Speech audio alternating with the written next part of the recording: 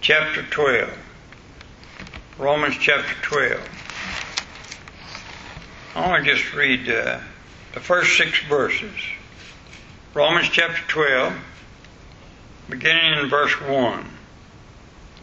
I beseech you therefore, brethren, by the mercies of God, that you present your bodies a living sacrifice, wholly acceptable unto God, which is your reasonable service. Be not conformed to this world, but be ye transformed by the renewing of your mind, that you may prove what is that good and acceptable and perfect will of God. For I say, through the grace given unto me, to every man that is among you, not to think of himself more highly than he ought to think, but to think soberly, according as God has dealt to every man the measure of faith. For as we have many members in one body, and all members have not the same office, so we being many are one body in Christ, and every one member one of another. Having then gifts differing according to the grace that is given to us, whether prophecy, let us prophesy according to the proportion of faith. Pray with me, please. Heavenly Father, I pray tonight, Lord, you've dealt with me on this matter so many times. And Lord, I believe it's one of the most important things for a Christian to do. And that is, Lord, pray that you would increase our faith. Bless us, we pray tonight, as we study now this matter of faith together. In Jesus' name we pray. Amen. I want to talk to you tonight about your faith, or the measure of your faith. Verse 3 says, according as God has dealt to every man the measure of faith. Now the question is, what kind of faith do you have? How strong is your faith?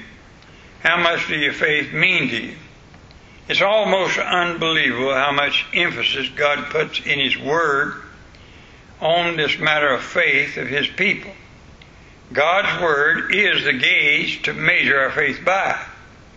1 Corinthians 13:13 says, and now abideth faith, hope, charity. These 3, but the greatest of these is charity. Now notice something. God is saying here, the 3 greatest things in life of a Christian are faith, hope, and love, and it begins off with faith. So faith is included, and it's very essential to the Christian's faith. Turn with me now to Luke chapter 22. Luke chapter 22. I have had so many people talk to me about over the years about how much faith and what is faith and all the things about faith. So I want to show you tonight how to measure your faith in the Bible.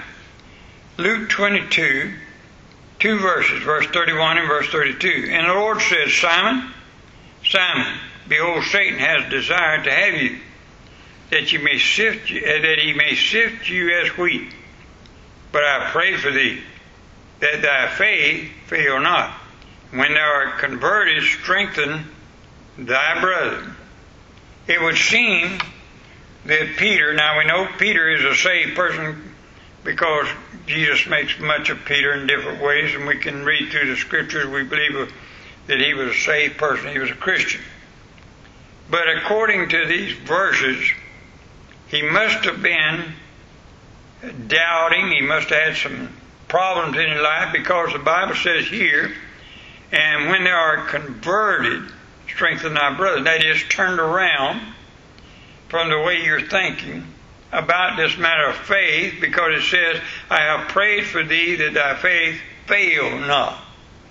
I believe that all of us come to places in our life that our faith fails. We have problems, we have sicknesses, we have deaths in our family, we have all kinds of things, and sometimes our faith just fails us. And I believe it did Peter here, and Jesus prayed for him. Jesus is talking to a Christian here now. And Jesus prayed for Peter that his faith may not waver nor fail, it may be strong. Mark 11 verse 22, Jesus said, have faith in God. In Luke chapter 8 verse 25, Jesus asked his disciples, Where is your faith? Now turn with me to Matthew chapter 9. Back up just a little bit now to Matthew chapter 9. And I want to read beginning in verse 27. Matthew chapter 9, verse 27.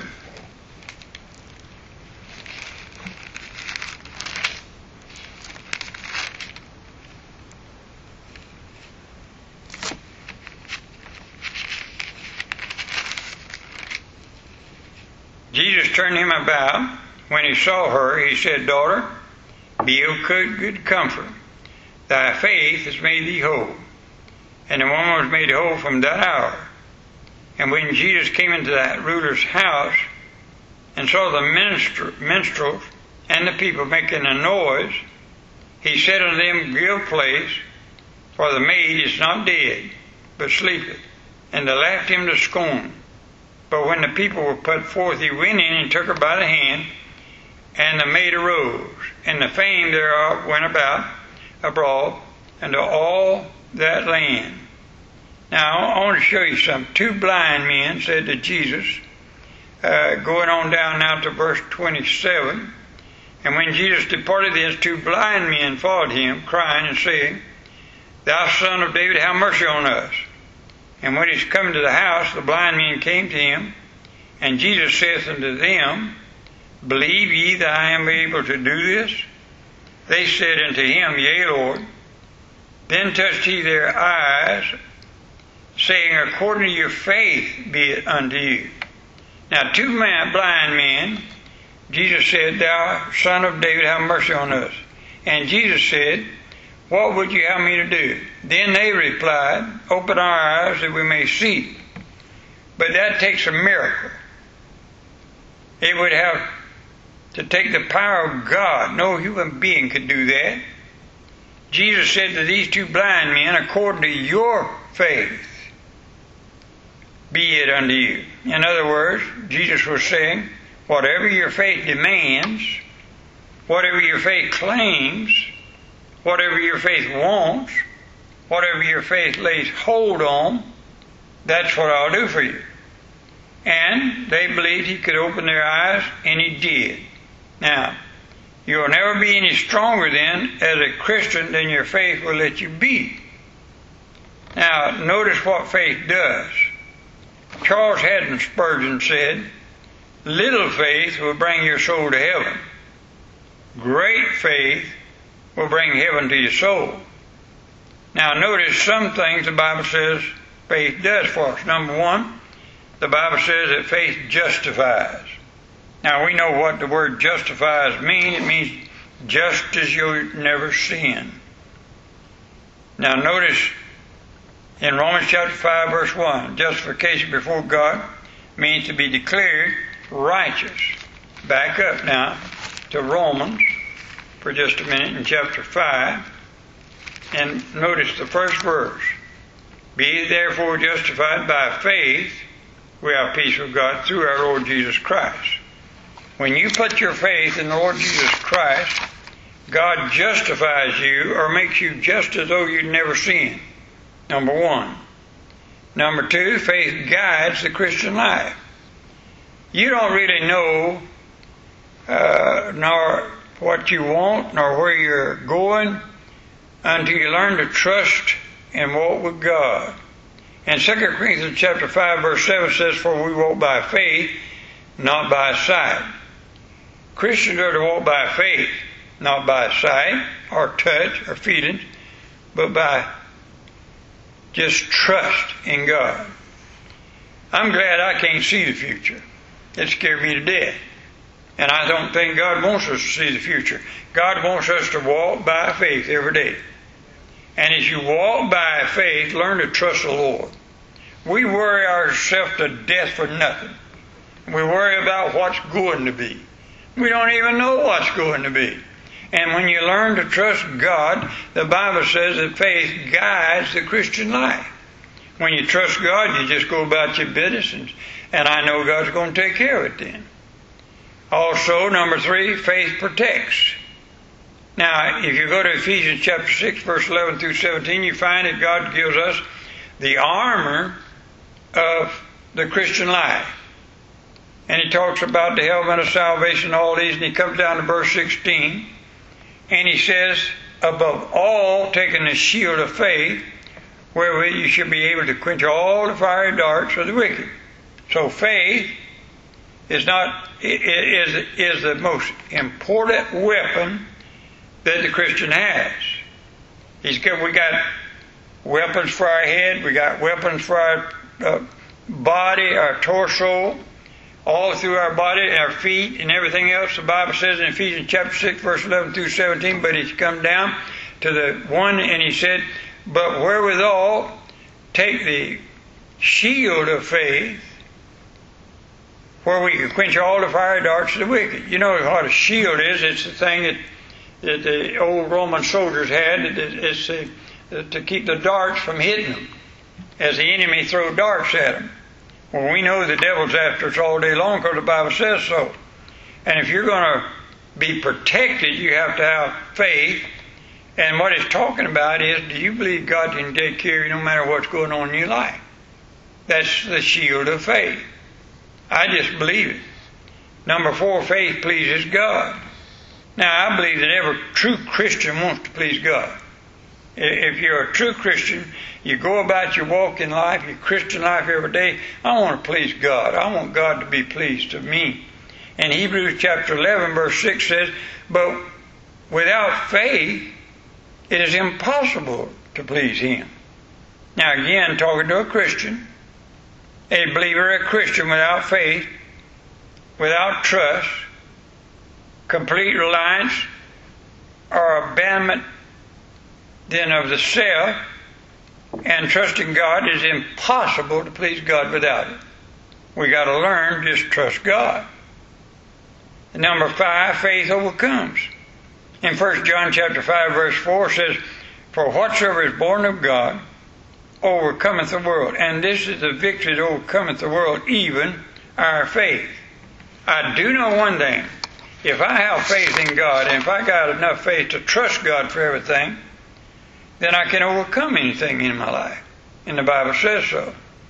Matthew chapter 15 verse 28, Jesus said, O woman, great is thy faith. Now, notice something. This is not one of the chosen of God. This woman was a Jew. She was not a Jew, and many things were against her. First, she was a Gentile. Secondly, Jesus answered not a word when she first asked him. Now, many a Christian's faith would be shaken right after this. Pray. Don't get the answer right now. Well, give up. Quit. Stop praying. Yet, if you'll notice something, this woman just kept on praying and kept on believing. Thirdly, Jesus' disciples tried to run her off, and her faith overcame all obstacles. She just kept trusting. And notice what Jesus finally said. O woman, great is thy faith. Be it unto you, thee, even as thou wilt. And her daughter was made whole from that very hour. You know what I learned by this? Don't give up trusting God. Just keep on trusting Him. When hard times and bad things happen to you, don't give up. Just keep on praying and keep on trusting God. Don't quit on the Lord, because He's not going to quit on you. Notice some people have no faith. Now, Mark chapter 4 verse 40 says, why are you fearful? How is it that you have no faith? Now remember, Jesus is speaking to His disciples, that saved people. So He's not saying that you don't have enough faith to believe for salvation. But He's talking about no faith for the problems at hand. Now, I want you to watch this because it's very important. Jesus was on the boat with Him. He created the sea. He created the wind. And He sure not destroy His own then. Now, here's the problem. Do you have enough faith to believe that Jesus can take care of you in storms of life then? Some don't. But I just do. And I pray that all God's people learn to just trust God in life's storms. And you better believe this. Every Christian has storms of life. And you got to go through them. But just trust God. He'll see you through them. After all, He made the storm. Some people have little faith. Turn over to Matthew chapter 6 for just a minute. Now again, I'm talking to Christians. And I want you to watch this, Matthew chapter 6.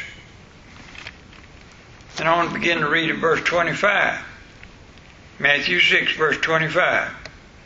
Therefore I say unto you, take no thought for your life, what you shall eat or what you shall drink, nor yet for your body, what you shall put on. Is not the life more than meat, and the body than raiment? Behold the fowls of the air, for they sow not, neither do they reap, nor gather into barns, yet your heavenly Father feedeth them. Are you not much better than they? And he goes on to talk about, now I want you to watch what I'm talking about. Go down to verse 30. Wherefore, if God so loved the grass of the field, which today is, tomorrow is cast in the oven, shall He not much more clothe ye, O ye of little faith? Now again, remember He's talking to Christians. He's not talking about having faith to be saved, but He's talking to some that has little faith. Now, especially verse 3, all these things shall be added unto you. Now, God does not owe us to meet our need if we cheat and rob Him. But if you want the promise of Matthew chapter 6, you must first meet God's requirements.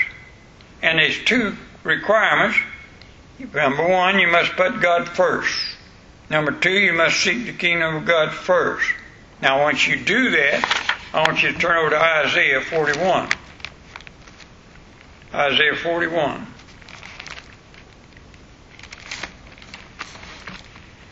And I want you to read with me, please, verse 10. Isaiah 41, verse 10. Fear thou not, for I am with thee. Be not dismayed, for I am thy God. I will strengthen thee. Yea, I will help thee. Yea, I will uphold thee with the right hand of my righteousness. Now jump right across the page to chapter 40, verse 31. And they that wait upon the Lord shall renew their strength. They shall mount up with the wings of eagles. They shall run and not be weary. And they shall walk and not faint. You know what God is talking about to these that have little faith? He's not talking about having faith in God to save your soul and then lose your salvation. We have that faith in God. But then we come up with little problems in our life, and then we act like we have our faith dwindles and we have little faith. I never will forget praying for a woman, children that was sick in their home one time, and in talking to her, I was talking to her about praying and praying for everything. Just praying that God will take care of your children. Pray that God will look over your family. And she said, oh, I don't bother God with those little things in life. She said, I want to ask God for big things. Well, did you ever read in the Bible where God said, open your mouth wide and I will fill it? That's an important verse to me.